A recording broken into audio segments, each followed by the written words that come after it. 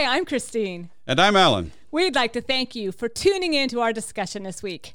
Our hope is that we'll share some information that you will find helpful. So now we invite you to join us as we together listen for the word. Hi, everybody, and welcome to our podcast today. Today we're looking at the book of John, chapter 14, verses 23 through 29. Now, if you go to this, you're going to feel like you've just been dropped in the middle, and indeed, that is the case. So, Alan, why don't you explain where this fits within the context of John? Yeah, part of the problem with the farewell discourse, which is the section of John's gospel we're in, is that, it really, the whole thing is of a piece in many respects. Mm-hmm. And so one of the questions is, how do you divide it into separate scripture readings? And yet I think it's fair that it's important enough that to preach on it more than 1 week does make sense. It's just awkward as you enter it. So it is indeed. Yeah. And another issue with the farewell discourse is there's a lot of repetition going on. Yeah.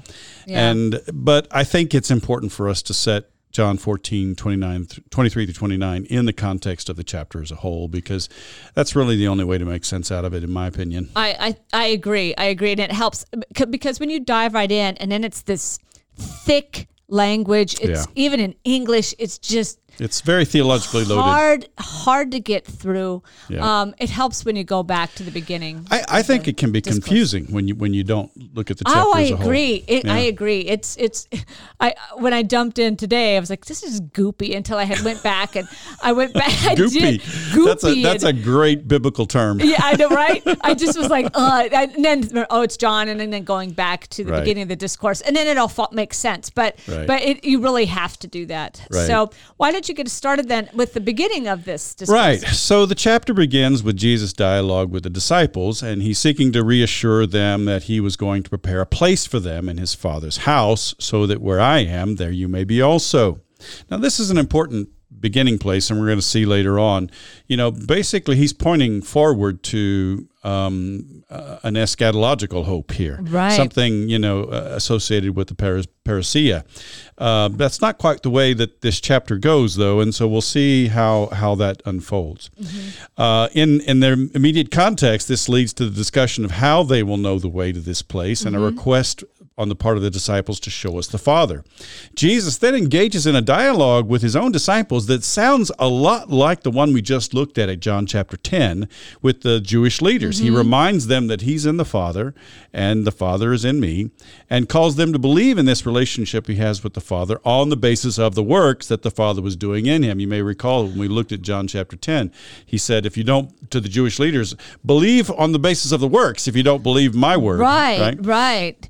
And so what this is that kind of thick language you're thinking about, because it seems to imply there's some faith that's involved with this. I mean, well, and I think some of the things that Jesus is telling them, they're really struggling to get. I think they're really having a hard time understanding what he's trying to tell them. Right. Well, I mean, so are we when we read it, right? I mean, when you think about it, right? So there's this idea that how do these works work within their faith building? Exactly. I mean, I think that's the question. Well, and one result of their faith that Jesus describes is that they would glorify the Father by doing the works that Jesus was doing, and even greater works. And part of what that looks like is that they love Jesus by keeping his commands, especially the command to love one another. But part of what that looks like is that he will send the Spirit of truth to help them accomplish this. More than that, I think Jesus promises his own presence as a way for them to know that I am in the Father, and you in me, and I in you. So, and this is going to be, we're going to see this, keeping the commands, the Spirit, and Jesus' own presence. This is going to be throughout the farewell discourse. This seems to me like this Trinitarian language that we're dealing with, and I think it seems to me, at least, the reformers are going to really look at this relationship between God and Jesus and the Holy Spirit defined in this chapter, actually. So, which is interesting to think about. So, again, what if we have to capsulize this, what are the themes of this discourse? Well, essentially, those who love Jesus bear fruit in discipleship by obeying his command and they do this with the aid of the Spirit. That's essentially what Jesus is saying to them. This is how you're going to live out your discipleship. We saw this last year when we looked at John chapter 15. And this leads then to the relationship of abiding that can be defined as those who love me will be loved by my Father, and I will reveal myself to them in John 14:21. Sure. More than that, as we've seen before, Jesus' own relationship of loving obedience toward the Father is the pattern for the disciples' relationship with Jesus. And perhaps one of the clearest statements of that is found in John 5:19. I mentioned this last year as well. Very truly, I tell you, the Son can do nothing on his own, but only what he sees the Father doing. For whatever the Father does, the Son does likewise. And that becomes a major theme, as we've talked about several times in John's Gospel. Jesus is only doing what he sees the Father doing. Right, which is actually really important for the church and understanding this broader theology of the church and how then we as children of God are called into service too, I think. Sure. And that is a nice setting for how this reflects on the precise verses for today. Right. It does bring us to our lesson for today. And many of the themes in our lesson for today have been anticipated already in this chapter, and they will continue to be developed later in the farewell discourse, especially in John 15. The lesson itself then constitutes the answer to a question in the preceding verse. Judas, not Iscariot, said to him, Lord, how is it that you will reveal yourself to us and not to the world? That's the question that sets up our passage. Right. The question itself seems to be a little out of place, and that Jesus seems to ignore it and just goes on by elaborating on the topics that he had already raised. And I think we should pay attention to that just sense of disjointedness that we can feel when we read through the chapter. I don't think we should try to ignore that or just kind of, what am I trying to cover over that? Well, it seems intentional by the editors. Well, maybe not. Okay. But I do think it does reflect the hand of the editors. I think we see the hand of the editors here. Okay. Now, Jesus begins then with the statement that those who love me will keep my word, and my Father will love them, and he will come to them and make our home with them. That's John 14:23. Right. And again, this seems to be more inconsistent with the ideas that Jesus is presenting overall in the farewell discourse. The whole issue of why are you revealing yourself to us and not to the world isn't even addressed here. Right. Yeah. It's not. And I will mention, just as a side note, as I mentioned, I think before, this verse, John 14:23, those who love me will keep my word, and my Father will love them, and we will come to them and make our home with them, is the inscription in the Brame Family Bible from 1857. And I actually brought it to show Christy today. Yeah, it's pretty cool. It's really cool, and it's a really good one. And I think it, in a way, really emphasizes the heart of this passage, which is love, and what is love, and how does that manifest itself and how we respond to God. Exactly. And so I think it's really central, and yet it's really easy to get, I think, distracted from that main point. Well, we're so used to Pauline language, and we're so used to the idea of we don't have to do anything for our salvation that we miss the fact that the New Testament is just as much a book of obedience as the Old Testament is, right? I mean, every New Testament writer just about quotes at least some of the 10 commandments, if not the great commandments, and emphasizes how important it is to keep those commandments. And so, I think that's important here. The language of keeping a command is common to the Johannine literature and the gospel tradition as a whole, and it refers to obeying commands or observing teachings. I think about Matthew 28:20, go to all the nations, baptizing them in the name of the Father and the Son and the Holy Spirit, teaching them to keep what I have, taught you, basically. So that language of keeping is something that's common in the Johannine literature and the gospel tradition, and it really does. And really, throughout the New Testament, there is an emphasis on how faith is going to impact the way we live, and it's going to make a difference in how we relate to God in terms of following God's path and God's truth and God's way.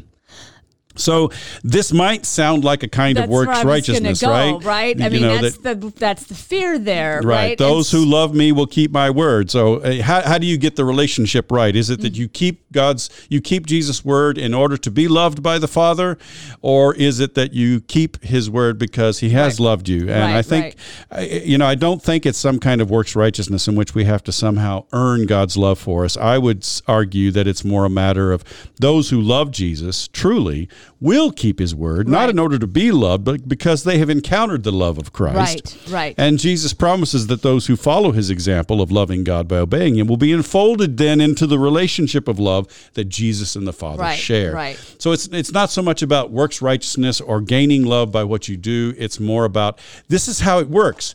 You encounter the love of Christ. That love changes your hearts. You want to live in the way that God instructs us to live, and you're enfolded then into that relationship of love that Jesus and the Father share. And that makes sense. And I think that's really what we're going to see with at least the Reformed tradition folks. Unfortunately, I seriously doubt that you could find a person in a church, even a Presbyterian church today, just someone who's a member, even an elder, who could articulate that kind of approach to salvation, because we're so schooled in the Pauline tradition. We just don't have that part as a part of our language of salvation. I think you're right, although I've heard it more recently from pastors. And I think because I think we're trying to incite people to live into their faith, right? I mean, and on the practical level of living, it feels like we have to do something, right? I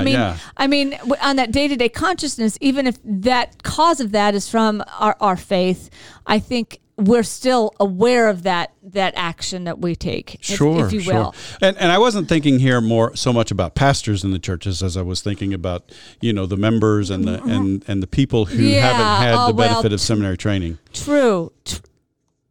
That'd be an interesting poll, wouldn't it? Yeah. So then the next verse might seem to answer the original question, Lord, how is it that you will reveal yourself to us and not to the world? Because it says, whoever does not love me does not keep my words, and the word that you hear is not mine, but it is from the Father who sent me. I would argue, however, that this perspective reflects sort of the all or nothing thinking of the authors and editors of the final version of John's Gospel, rather than Jesus' perspective. The whole idea, it's that you're either light or darkness. You either love me or you hate me. You're either a friend or an enemy. There is no middle ground. And we've seen some passages like John 3:17 through 19. After that beautiful statement about God so loved the world, you've got this whole, and God did not send his son into the world, condemn the world, but that the world might be saved. But then you've got this whole thing about how people who don't receive the word are condemned already. So, and the same thing in John chapter 12, we saw that. And to me, as I've said before, when we looked at John chapter 3 and we looked at John chapter 12, I think that is sort of a result of the fact that the community that this gospel is coming from and is being written for is in conflict with the synagogue, and so their boundaries are very rigid. But I also, I think that's kind of what's going on here. And you see this theology in John's gospel, that Jesus' message and ministry is intended to bring eternal life, but for those who refuse to believe, it results in condemnation. And there is a logic to that. But I would say that theology is characteristic of the Johannine editors, and even the Johannine literature. At 1 John, you see a similar kind of thing in 1 John.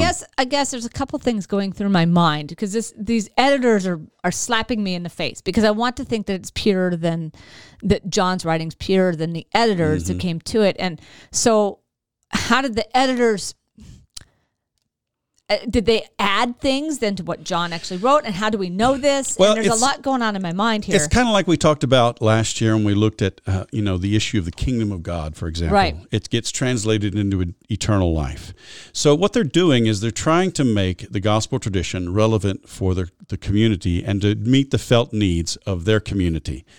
And for whatever reason, again, as I said, probably part of it is the threat due to the synagogue, that the threat that the synagogue posed to this fledgling Christian community that was, in a very tenuous position. They resorted to some ideas that I think took Jesus' message into places that he did not go. Okay. That makes sense. Well, I think also that part of this has to do with the fact that the Jewish world had been influenced by apocalyptic thinking for a couple of hundred years. Mm-hmm. And in that apocalyptic theology, there was this, all or nothing kind of thinking. And there was this, you're either in or out. You're either a son of light or a son of darkness. You're either a believer or you're condemned. And I think that had an influence on this particular group. Let me ask this in terms of broader thinking, because and I may be way out there, but I'm also hearing things like maybe of Manichaeanism or Zoroastrianism. Are these things impacting? I don't know that Zoroastrianism directly, because Zoroastrianism impacted the Jewish faith earlier, several hundred years earlier. And Manichaeanism, I think, grew out of this, in terms of being a little bit later. But to what extent, I guess, are those ideas... Have those ideas impacted themselves? And as I said, maybe that's the question you just answered, but that they've been I think Manichaeanism has been impacted by the theology of the Johannine editors more so. That way than this way. Yeah. It's okay. So, the idea is that Jesus' message and ministry is intended to bring life, but for those who refuse to believe, it results in condemnation. And the logic then is that Jesus himself does not condemn, but rather it's the fact of Jesus' presence that presents the crisis, so that his message and his life judge, in a way, those who reject the offer of light and life. But again, I would insist that this reflects the perspective of the editors and our authors of the final version, and it reflects the setting of the community in conflict. But I think we also have to remember, as we talked about before when we looked at this, there really is a danger of assuming that we know someone's character and destiny based on their present faith or lack thereof. And I think that was something that the editors and of the final edition. We're talking about the we of John 21:24. Okay. Yeah. This is the beloved disciple, helpful. And we know that his testimony is true. These are the people who put the gospel in its final form, and I think they have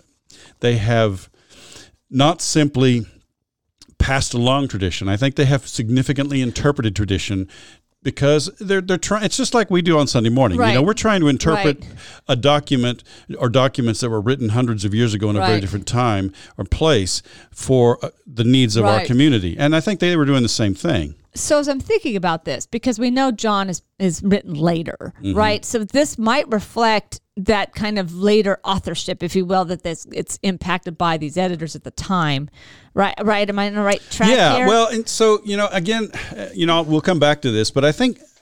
I'm not saying that you can't hear the voice of Jesus in John's gospel. I'm not saying you can't hear the voice of John, whoever John was. I think what you have in the fourth gospel is it's an amalgamation. It's a tapestry that's been woven from the teachings of Jesus, from the testimony of the beloved disciple, and from the we who put that testimony in its final form. So going up to that question earlier, when we're talking about the question that was not really answered, Judas, not Iscariot, said to him, "Lord, how is it that you would reveal yourself to us and not to the world?" I think this reflects the thinking of the editors. This reflects a problem, a question that the community from which the gospel came and to which it was addressed was concerned with. Interesting. Yeah. This is where I don't see that being reflective of Jesus' ministry. The question that goes back to Jesus' ministry. But this is so fascinating. But it reminds me. When you think about, the situation of life in Jesus' ministry, then you have to think about the situation in life of the church, right. In the context in which the gospel was written, from which it came and to which it was written. It's hard for me to see Jesus dealing with that issue. What I love, and this is, again, very much an aside, when I first became a pastor and I decided to work through a college Bible study, and I thought, I'm going to jump into John. And I talked to a more senior pastor friend, and he said, don't start with John, because it can lend itself to such misinterpretation, and suggested that Mark would be a much better choice for a new pastor. Much more straightforward. Yeah, and here I think we could do that as well. All four Gospels have interpretation woven into their story of Jesus, right? Yeah. All four Gospels do. Absolutely. But I think you just see it more, and it stands out a little more with John's Gospel. Yeah. So this is actually really helpful, but I hope it's helpful for you too. Yes, indeed, for our listeners. All right, moving on then, the next verse. So the next verse shifts gears again, which in my mind argues that the final form of this discourse as it has come to us comes from the hand of the authors or editors of the final version of the fourth gospel. And so the gospel says, I have said these things to you while I'm still with you, but the advocate, the Holy Spirit, whom the Father will send in my name, will teach you everything and will remind you of all that I have said to you. And so, we go from, Lord, how is it that you will reveal yourself to us and not to the world? To those who love me will keep my word, and my Father will love them, and we will come to them and make our home to them. To whoever does not love me does not keep my words, but the word that you hear is not mine, but it's from my Father. To I have said these things to you while I'm still with you, but the advocate, the Holy Spirit, with whom the Father will send in my name, will teach you everything and remind you of all that I've said to you. Right. It just seems very disjointed to me. Well, it definitely seems disjointed to me, although I do like that it kind of fights itself out to this very comforting, all that goopiness up there, and this kind of clarity comes with the Holy Spirit to me. Well, what I would say is this, there's some themes in the farewell discourse that are prominent. I think they reflect Jesus' teaching, but I think also that the witness of John and the final editorial perspective of the we of John 21:24 has been responsible for putting this all together into the form that we have it. And these themes get repeated. So I think what's happening here is that there's, John 14 is kind of, John 13 begins with the story of the supper and then the command to love based on the foot washing. John 14 then begins to introduce the farewell discourse proper in preparing them for his departure. Right. John 15 really seems to kind of pull it all together, John 15 and 16. But these themes then, all the themes that we're looking at in John 14 are going to come up again and again in John 15 and 16 and get more clarity. Okay. And so I think what's happening here is that the editors of the final form of the gospel are wanting to put a lot of these themes together into this sort of introductory section, just to begin to get things on the table. Okay. The themes that are going to be treated here are on the table here. That's fair. Yeah. That's fair.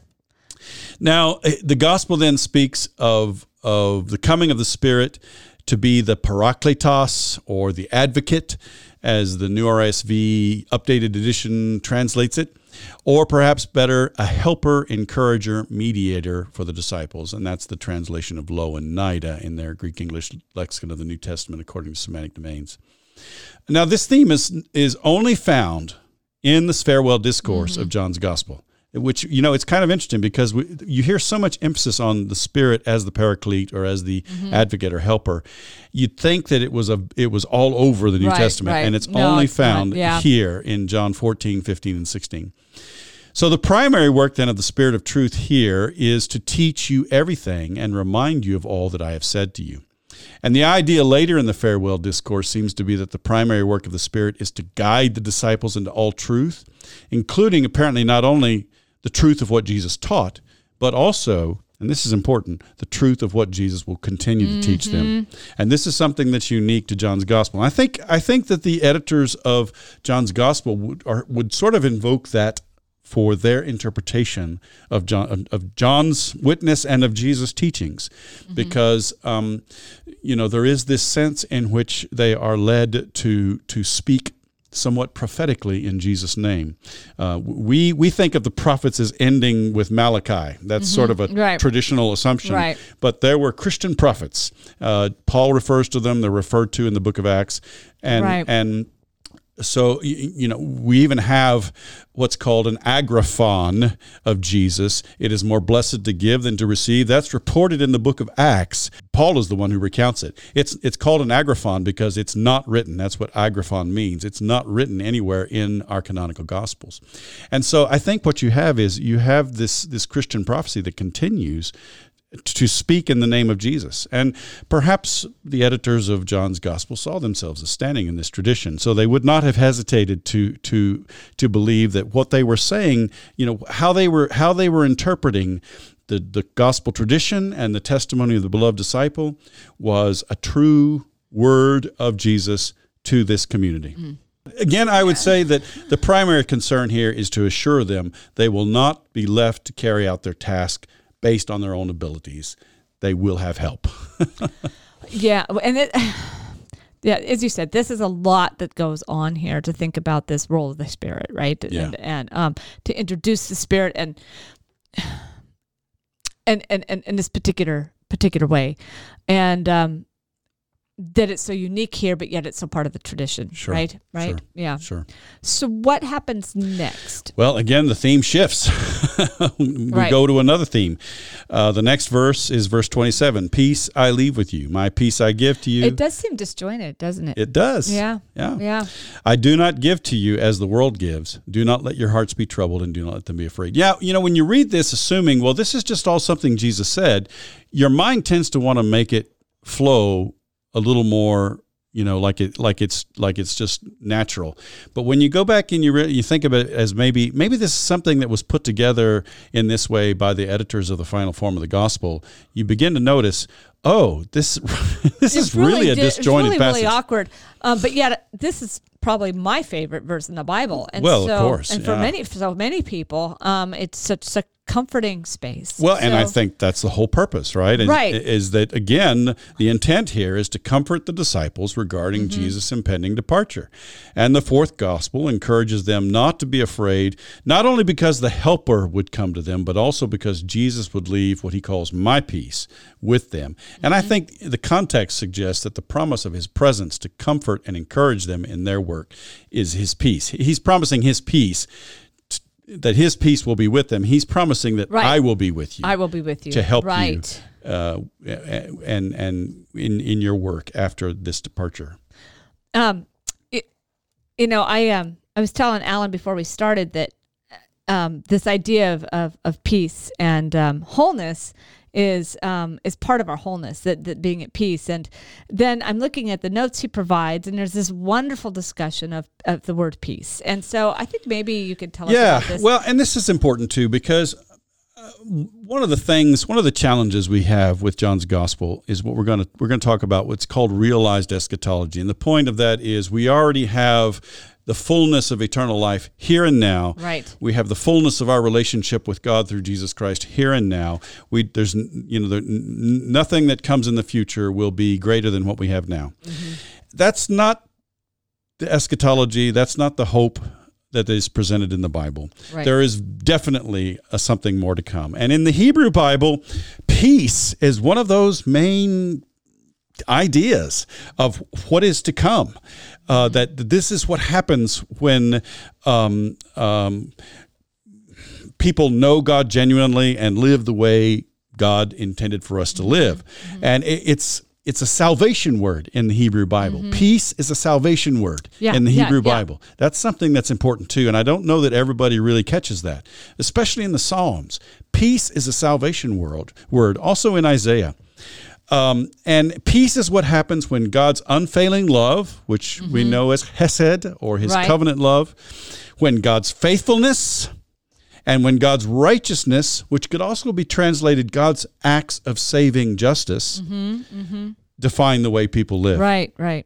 So that's what happens when peace comes, when all that happens, when God's love, when God's faithfulness, when God's righteousness defines the way people live. And each of these words, peace, unfailing love, faithfulness, righteousness, they're loaded with meaning and all relate directly to the concept of salvation in the Hebrew Bible. And so the idea then is that salvation in terms of peace, justice, unfailing love, and righteousness happens when God's will is done on earth as it is in heaven. Right. This points us to a future hope. Right. And this is not only the idea of the Psalms and the prophets. This is the idea of the New Testament, that there is a future hope. There is something yet to come. Right. And what I love and what you described there is just really the thickness of this word. Mm-hmm. This and that's what I think. And I think sometimes we tend to skip over peace as one of many instead of in its wholeness that it really is. Mm-hmm. And of course, it's a major concept. This is this is what caught my eye for actually this scripture. And so I was kind of pleasantly surprised that he had this note on here. But I think that's helpful for all of us, because I think we do tend to skimpy on peace. Well, we see peace as temporal. Exactly. We see peace as not related war. to not war, not conflict, conflict. Right. But peace is a much bigger term. Yeah. It relates to the wholeness of salvation. Exactly. It relates to all that God is doing to set things right in this world. Yes, so it's really, really awesome. Yeah. And so then we keep going on. What comes next? So then Jesus addresses the disciples' concerns about his departure again. This is reflected in the following statements. You heard me say to you, I am going away and I am coming to you. If you loved me, note, if you loved me. If you loved me. I find that I have to just chuckle at that, because he's talking to his disciples, right? Right. If you loved me, you would rejoice that I am going to the Father, because the Father is greater than I. And now I have told you this before it occurs, so that when it does occur, you may believe. And so I think the reason then for the appeal to the disciples to rejoice that Jesus was going to the Father was because the Father is greater than I. Right. And I would say that in the context of John's gospel, this is another way for Jesus to say, because I am carrying out God's will. I am doing what the Father is asking me to do. I think that's what the Reformers say there basically too. Maybe not so eloquently, but that's how they would view that. Yeah. And I think this interesting piece on you would rejoice, but when you think about what we've seen before with even with Peter and saying, "Get behind me, Satan! You aren't getting it, right?" And that I have to go on, and so that is interesting. It's a response of a very human response to death instead of a very bigger view of God's kingdom. Right. Yeah. Cool stuff. Yeah. Yeah. So and in the Greek, it's a second class conditional sentence. It's a contrary to fact condition, and which is really strange, because why would Jesus put it that way? That if you loved me, you would rejoice.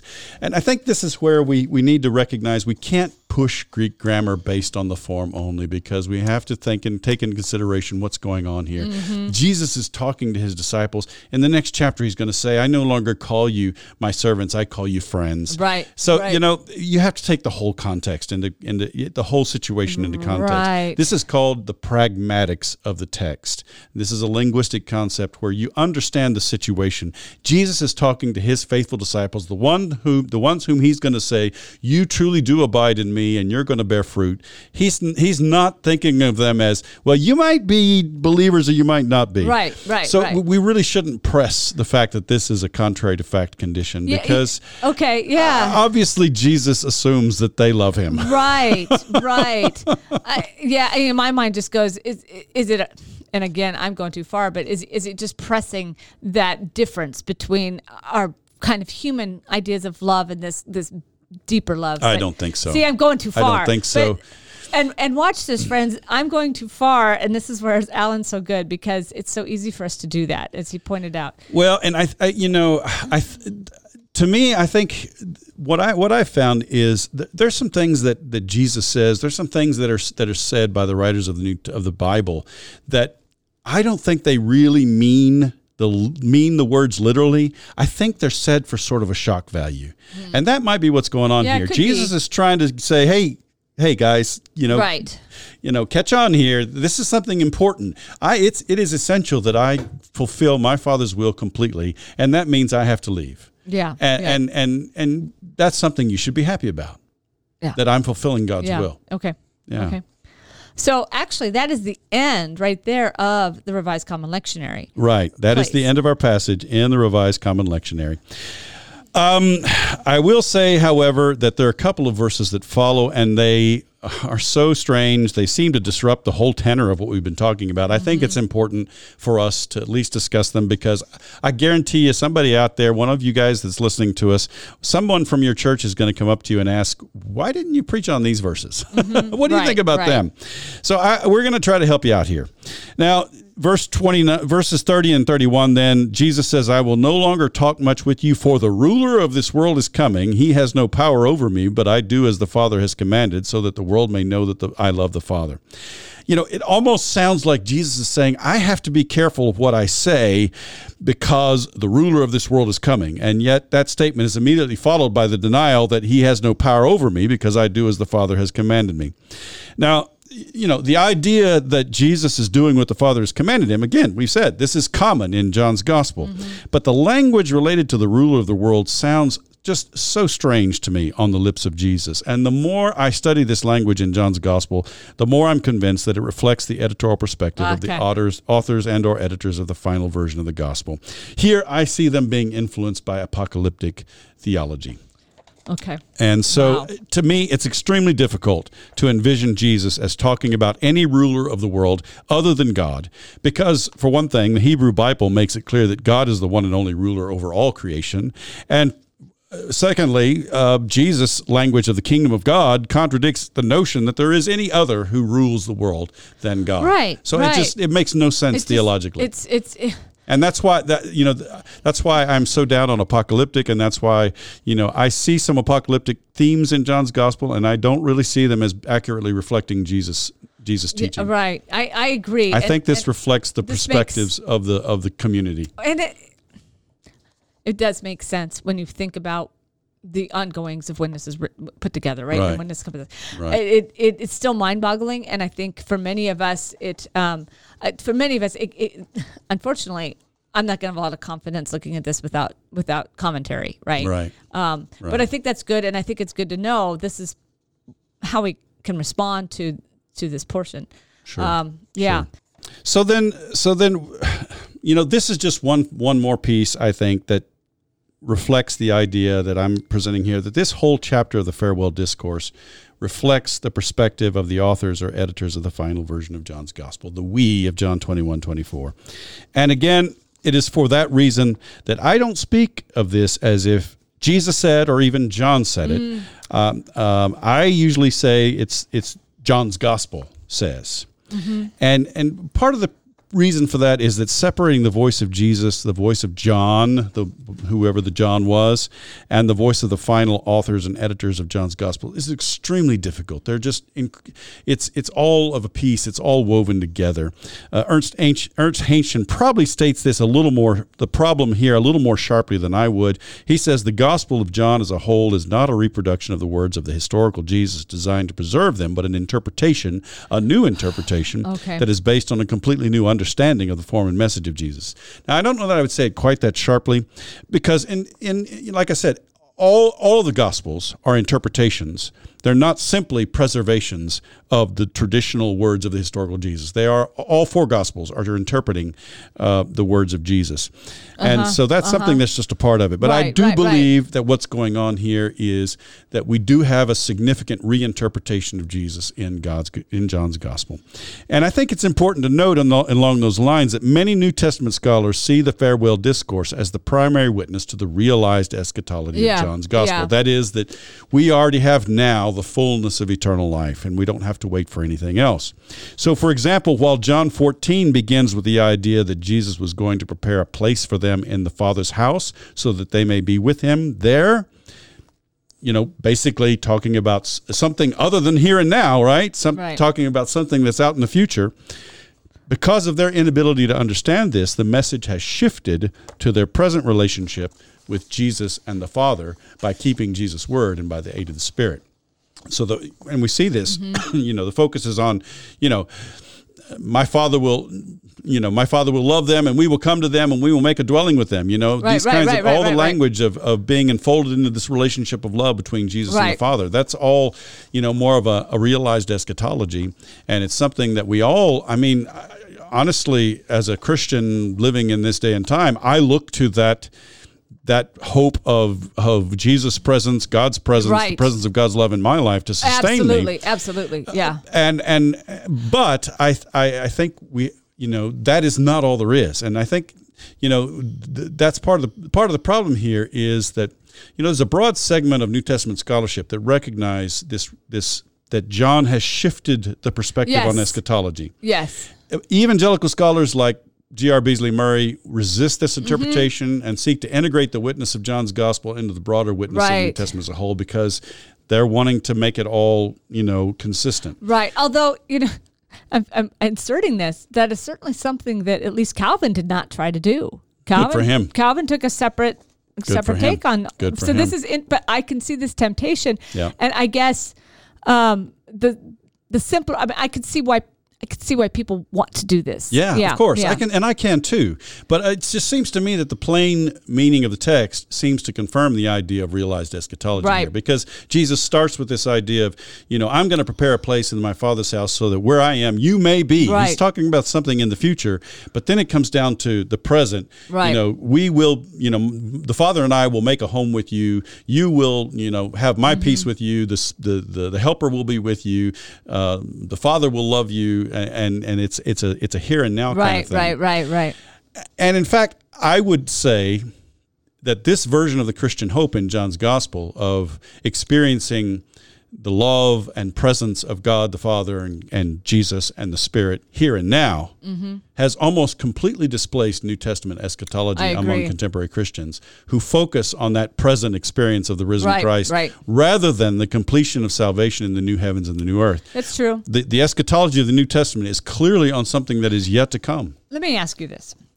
Do you think, in part, that this emerged because the prediction that the end of the world was going to come very, very soon? I mean, we saw that especially in Paul early on, that it was right around the corner. And then happens later and it hasn't happened yet. And despite the fact that Rome is sacked and destroyed, the earth hasn't ended yet. Yeah. I mean, is this because the reality of those living at that time discovered that they misunderstood what that end times really were? I'm not sure. So this has been a question that has been asked for a long time, and it's called the delay of the parousia. Is it because of the delay of the return of Christ that Christians began to turn to something like this? I don't know that I would say that. So, for example, that Paul got it wrong. Well, that Paul saw it as just around the corner, because to some extent, it's like in the book of Revelation, I am coming soon. Right. Well, soon is a relative term. Exactly. And I think the point of New Testament eschatology and the point of the New Testament emphasis on the return of Christ is that Christ can come any day. Right. And that we must always be prepared for that. Right. So to say, it's going to be, way out in the future, you can just kind of relax. Yeah, that defeats the whole purpose, right? Right. So I think the focus of New Testament eschatology as it relates to the return of Christ is more on the imminence with the perspective of being prepared. And so I don't think that it was that they got it wrong. It was just that as the decades continued to pass, I think there was a felt need among the Christians, for example, of the Johannine community, for some kind of spiritual assistance, some kind of spiritual connection that helped them. And Paul was already dealing with this when he was talking about the role of the Spirit in the Christian life. Right. It's not like the church wasn't dealing with this before, but I think what we see then is that the final editors of John's gospel take the witness of John to Jesus' words, and they write it into this whole understanding that we have the fullness of eternal life right now. Right. We don't have to wait for anything. Yeah. And I understand it, and to some extent, I cherish and hold on to that hope myself because I need the encouragement that the idea of Jesus' presence in my life and the idea of God's presence and the Spirit's presence in my life right here and now gives to me.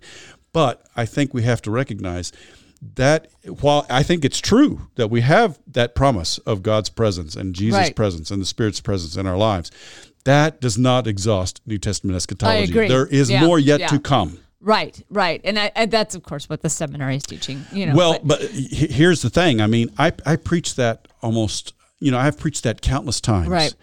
And I dare say, I've been pastor here for 8 years. I really wonder if anybody in my church, maybe one or two, have heard that message well enough and understood it enough to articulate back, yeah, there's something more to come. Because we have been so schooled to think that we've got it all now. Right. Well, no, I think it's there. It's just that we're in a world where we're just in such a now world that I don't think we, when you think about death, even and that we're just not even mentally prepared to deal with it, because it's so far. Now, this may have changed, right, with what's almost 1 million COVID deaths, which will be here by the end of the month. I think people may start to just in the U.S., right? Just in the United States. But maybe death will be more real, and they'll start to really be thinking about that. But I just think I think part of it corresponds to our reality right now, which, I think we just keep preaching it, and I do think it hears it. And of course we do. I think when you ultimately hit that stress, then people will start to visit that they've been fed that this knowledge. They haven't had reason to really work through it themselves. Well, like you say, most people are really focused on the now, and they're not really so focused on the later. No, they're not. They just not at really all. can't look past now to a hope of I'm making all things new in the ultimate new heavens and new earth. Right. Exactly. Yeah. So, final thoughts for us? Yeah. So really, the intention of all of this, I think, is to offer comfort to the disciples regarding Jesus' imminent departure to the Father. The fourth gospel then offers comfort in the form of assurance regarding their relationship with Him and the Father in their present situation, and that's a significant development and something that we can value, I think. Those who follow Jesus' example of loving God by obeying Him will be enfolded into the relationship of love that Jesus and the Father share, not in the future, but now. And the Spirit will come to them to guide them into all truth, to enable them to bear fruit in faithful discipleship, which will glorify the Father as well. Furthermore, Jesus will leave His peace with them, which suggests that He's promising His presence to comfort and encourage them in their work after His departure. So the whole thing really is geared toward comforting and reassuring the disciples regarding Jesus' departure. And it actually, despite its goopiness, which is my word of the day, it actually comes by with this kind of beautiful, comforting message, which is why I think it's so preachable ultimately. Oh, absolutely. Yeah. Absolutely. It's just you have to be able to wade through it, which I think Alan's helped us through. It can be confusing. Yeah. Thanks.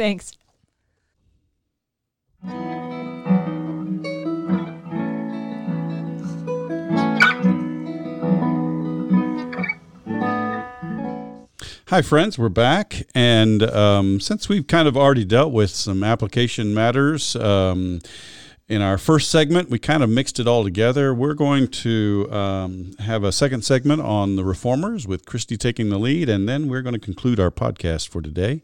So just to give you a heads up here. So, Christy, tell us what the Reformers had to say about this text. Sure. And I spent really most of my time just looking at the narrowed passage for the Revised Common Lectionary. But the themes they come up with are themes that they're drawing from the broader passage. It's kind of an interesting study. But obviously this is really important scripture for doctrine, and it is in some of the concerns of the Reformers, and some of these that are concerns that have developed throughout the entire church, things such as Trinity, such as the relationship between Father and Son, such as the Holy Spirit. So all these kinds of deep issues of doctrine become important for their discussion. And one of the things, of course, is the relationship between God's love and faith. God loves us first, so we might come to faith, and it is through that faith that we have obedience. And I get this very specifically from it's an English analysis that comes out of the Westminster, and so it's a little bit later, but it's Reformed in nature, and I think that's interesting. Again, we're trying to deal with this issue is how we're acting. Are we acting out of did faith come first or did works come first? Right. That same kind of discussion. And even the bigger question is faith itself a work? And that's really something they're starting to deal with. One of the Lutheran reformers felt that this particular scripture supported the preservation of doctrine, that faith, not action, is what is needed for salvation. After reading this passage, it's hard. I have to just chuckle that he would say that because, those who keep my word, those who love me, right? Right. But faith, not action, is what is needed for salvation. Right. But that's the core of Lutheran doctrine. So they have to make sense out of this. And he says that keep the word is not to follow the 10 commandments, but to love God and have faith. And I think Jesus would say, what's the difference? Right. Now, of course, Luther didn't try to knock off the Old Testament, Sure. but you can see there's this emphasis on the New Testament, and sometimes you'll still hear that when you talk with folks, that the Old Testament is indeed that. And I think we talked about this at the beginning of our podcast. It's old. There's this new thing happening. Right. Old as in obsolete. Old as in obsolete, Yeah. even though he still thought you should study it. But so it really is. It's a lesser book than this new way, this new justification by faith alone. Now, we've talked before, the Reformed tradition will look more broadly at the entirety of Scripture and note that the New Testament is a fulfillment of the Hebrew Bible. Adhering to the law would be a response to faith. Yeah. And I like how Johannes Brenz states this: faith is the most faithful custodian of the Word of God. Surely. So I thought that was kind of beautiful. Yeah. And it's not that, and I understand sort of almost from the perspective of the theological and philosophical perspective of, is faith an action? Is faith a work, so that your faith becomes a means of earning your salvation? Right. But I think that just pushes it too far. I think so too. And of course, it works. I mean, when you think of Calvin's idea of total depravity, which I'll talk about more, I mean, you can't even have faith by yourself, right? Right. Well, I go back to Ephesians chapter 2. It is by faith that we are saved, not works, and even that is not of yourself. It's a gift of God. Exactly. But then it says we are saved unto good works, which the Father has prepared for us to do, right? So right. It's all of a piece. Right. It's all of a piece. And I think it's hard to wrap your brain around a little bit. But yes, I think when you think about who God is, Sure. fundamentally, and who we are in connection with God, it all kind of falls into place. Yeah. So, and that, again, going on with this idea of sovereignty of God, which is obviously huge for Calvin, this was not actually that obvious to me when I read through this passage. I have to be honest. But it had to do, it has to do, like we talked about, whether faith was itself an act. And Calvin reminds us that our complete brokenness, that we must be regenerated by God in order to love God, that everything we do is in response to God. Then it further picks up, this is interesting, on a later 17th century Reform, folks, and this becomes interesting because we see this kind of shift to this kind of fire and brimstone kind of preacher. And when we think again about the Calvinism, we tend to think in these terms. And I looked at George Hutchinson, which I think many will recognize him as a Puritan pastor of the 17th century. And so this is, again, Calvinism, not Calvin. In his world, he claims that obedience to the commandments of God is not required as a simple act of love and courtesy, but as a testimony of subjection to divine authority. Goodness, so that sounds almost like a Muslim could say it. Yeah, so it really comes off that instead of responding to God's love with your faith and actions, that there's this kind of harsh obedience that's there. Almost a fearful obedience. Fear actually becomes part of the language of that piece that I read. Yeah. For him, this harshness about love that is bound in God's sovereignty, and again, I think this is where we get this kind of negative idea of Calvin, whereas Calvin's writing is softer. It reminds me of Jonathan Edwards' famous sermon, Oh, absolutely. Sinners in the Hands of an Angry God, right? Absolutely. I mean, to me, I object to the title, An Angry God, Right. Wait, what happened to God is love? Right, exactly. And so I think it's important when you look at Luther, God, I mean, that's his mantra. God is love. That's his symbol, right? the heart we've talked about. Yeah. But Calvin is still in that same mindset. And sometimes we want to pull Calvin into where they were in the 17th century and stay there. And that's really not fair to Calvin. And I keep pointing this out because I just think he's still so misunderstood. Well, and I mean, the whole idea of, faith is a gift from God, I understand what he's saying. It takes an act of God. It takes the work of the Spirit in our hearts for us to even be able to respond in faith. That makes sense biblically in a New Testament sense. That's I think Paul addresses that. Exactly. So all of this faith and response, what are our actions as believers? And the Reformed tradition in particular emphasizes that our actions are a response to faith. But what does this mean? Does it mean that all we do is a response, all the good we do is a response to faith? Does it mean that nothing in our physical world has any bearing on our life in God? And this is kind of important nuance as Calvin holds up what happens during the sacraments. So, for example, or I should say the Reformers, there's a big question here do we do sacraments as part of faith, or do they bring about grace in us, or do they don't really do anything at all? And this gets caught up also with our idea of whether sacraments are indeed a means of grace, or whether indeed they should be maybe referred to as ordinances, something we do because it's just a practice. It's a command. Purely symbolic. Purely symbolic. And so it comes up in this Reformation time. And it comes up today too because we have many denominations that do recognize ordinances instead of sacraments. And typically in the Free Church tradition. Yeah. Right. So you've got this whole range of discussions going on in the Reformation era. And I've talked about the radicals, and one group are the spiritualists.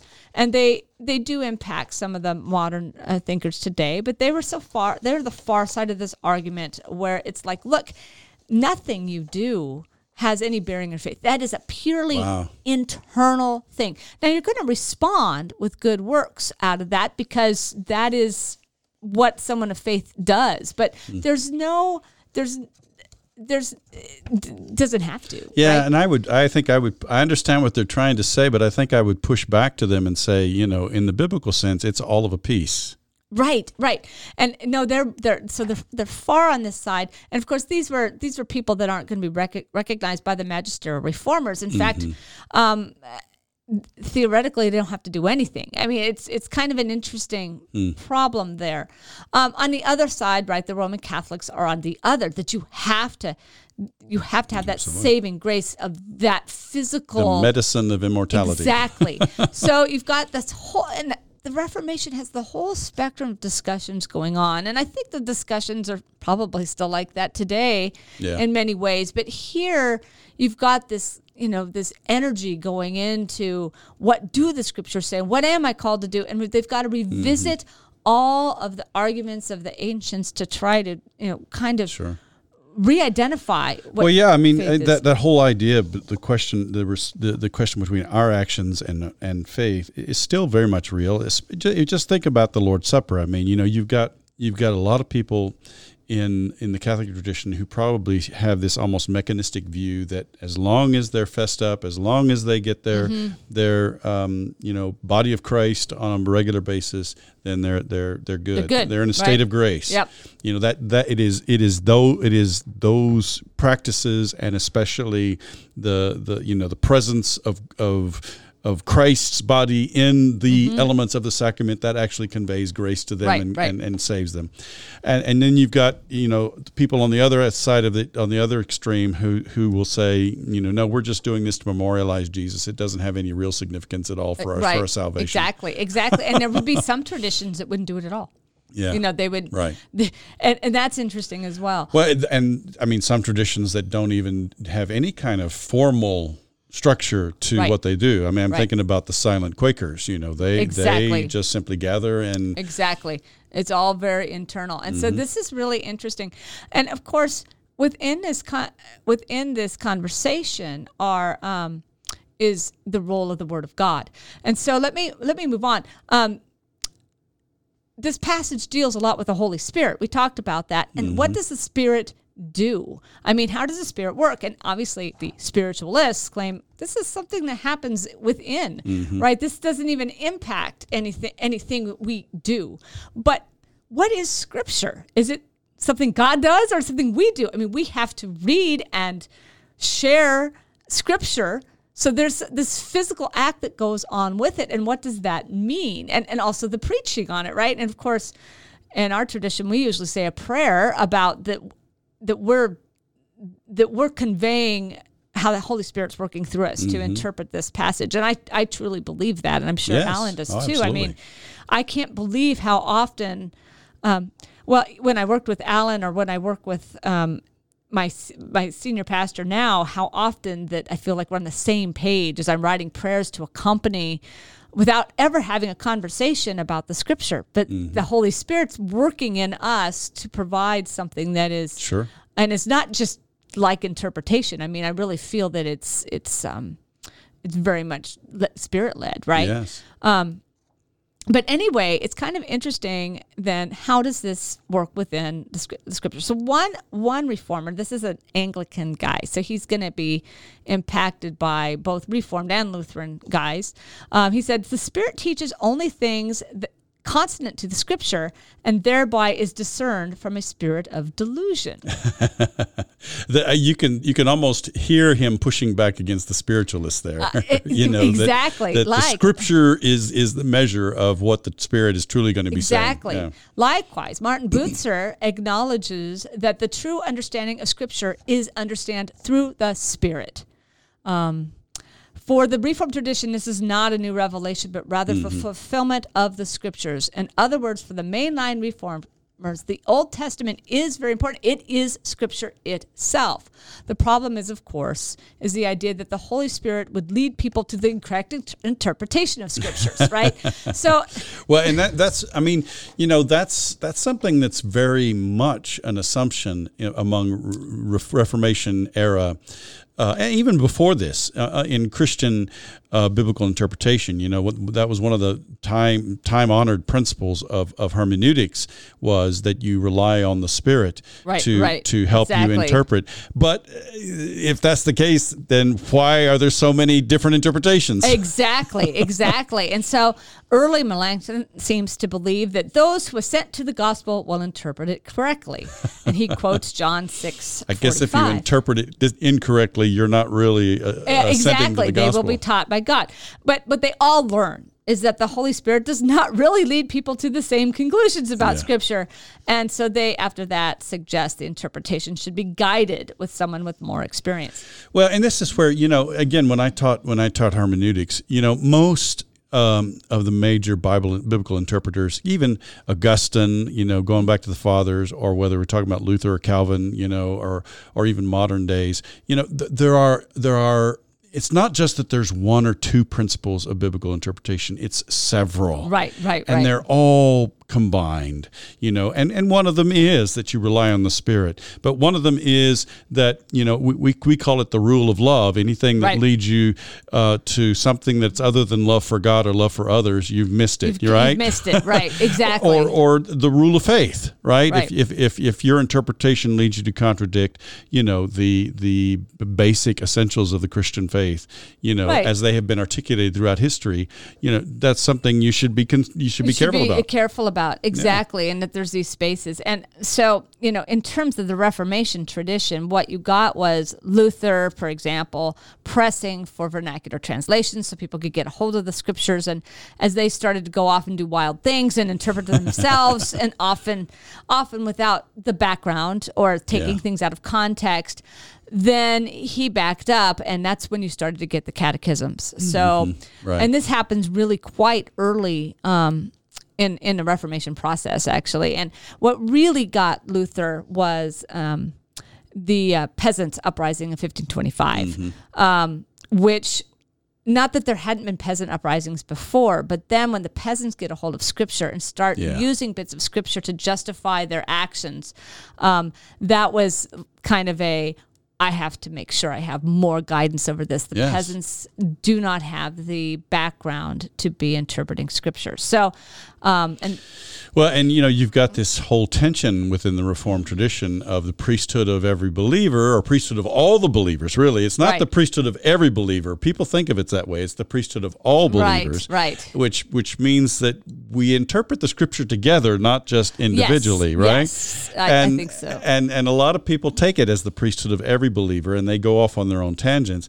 But it's biblical interpretation is essentially something that we have all that we must always do and have always done in the context of a community of faith. Right. And to me, going back and looking at what the Reformers are saying, or going back and looking at modern commentaries, that is interpreting the Scripture in a community, right? Because you're not just It's not just, well, this is the interpretation according to Reverend Dr. Alan Brame. Right, whatever. Exactly.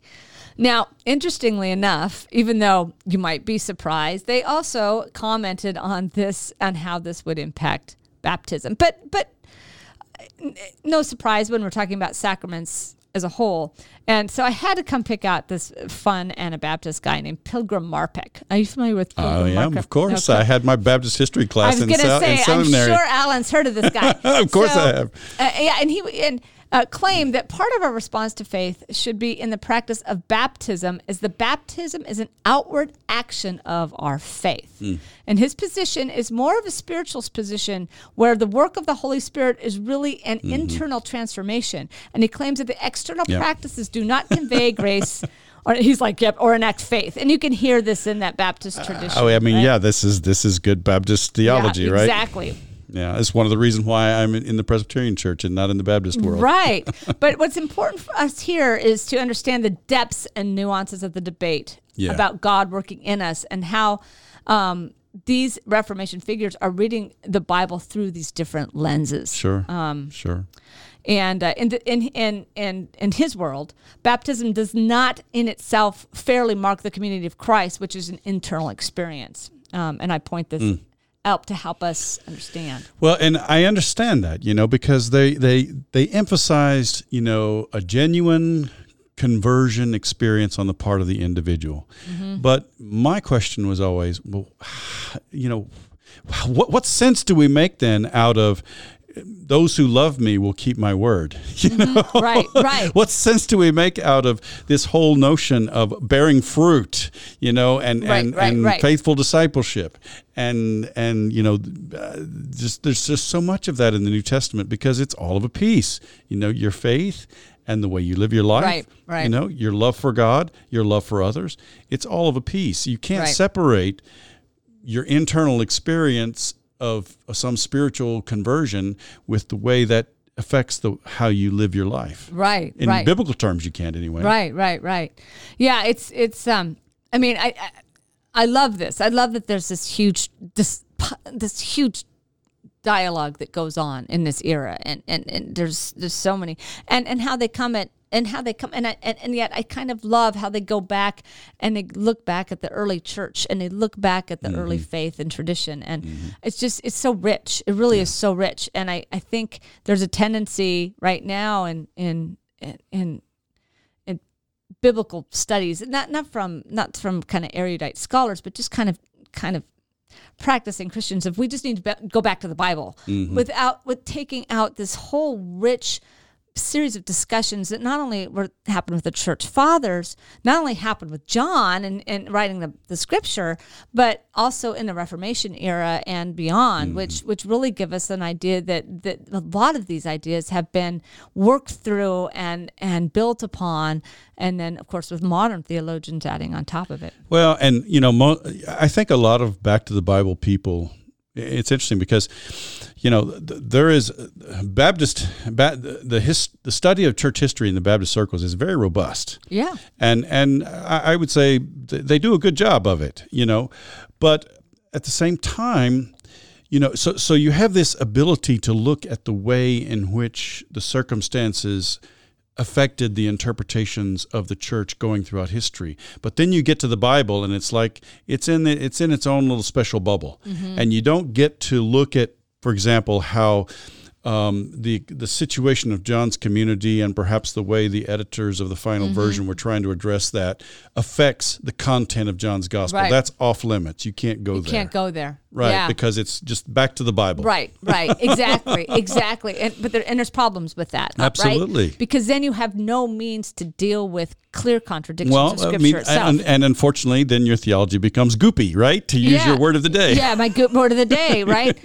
There's no way to deal with obvious problems in the passage. passages, yeah, exactly. or places where there's obvious contradiction in the texts, and that is a problem, right? Yeah. And I liked I actually cut this out if you want. I actually liked my professor. He talked about inerrancy versus infallibility, and I thought that was an interesting division.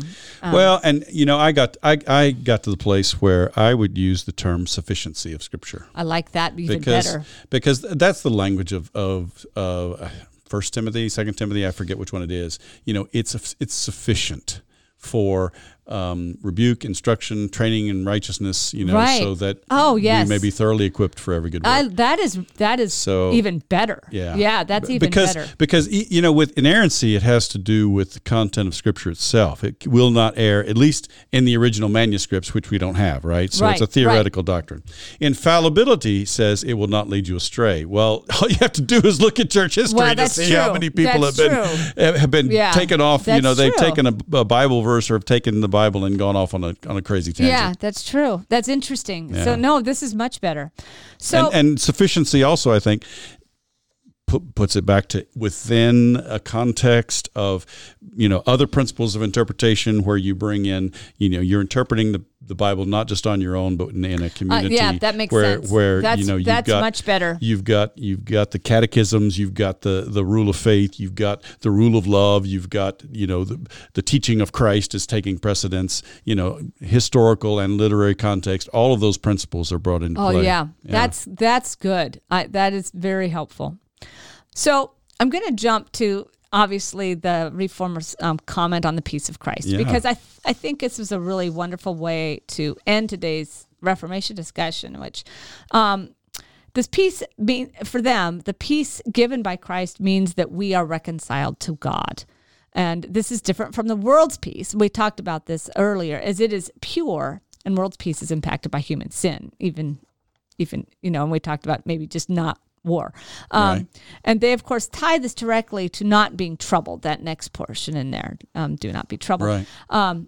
If you are in Christ's peace, you should not be troubled.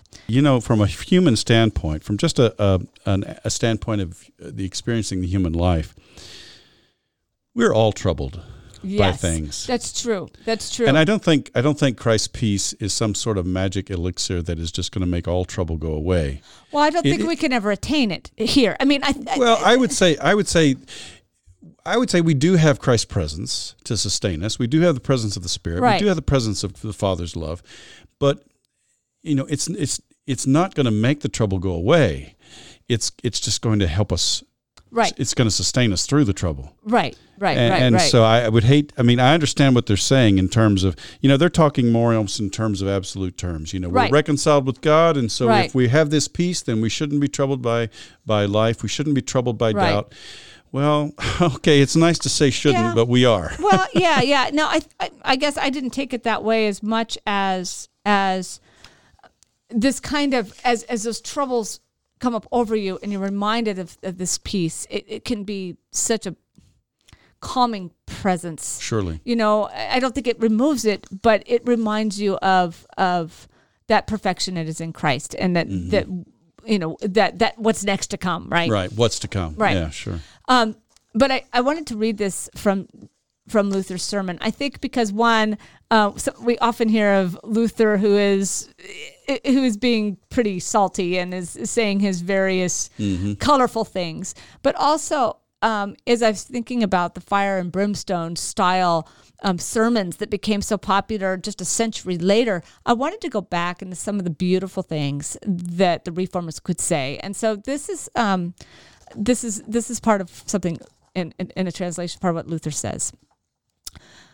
We can rejoice and say, just as the apostles themselves heard this message from the Lord Christ's own lips personally and in his presence, so we have retained it through the apostles and their successors and our forefathers who preached this same message, which was delivered to them and which they themselves received from Christ, in order that we might have the same grace, love, and joy that Christ here promises to leave to and give his disciples. To be sure, he did depart from them physically, so that he is no longer visible, but he left his peace behind to all Christendom. Where? Nowhere else than in his baptism, in the sacrament, and in the office of the ministry. That's nice. Yeah. Thanks, Christy. Thank you.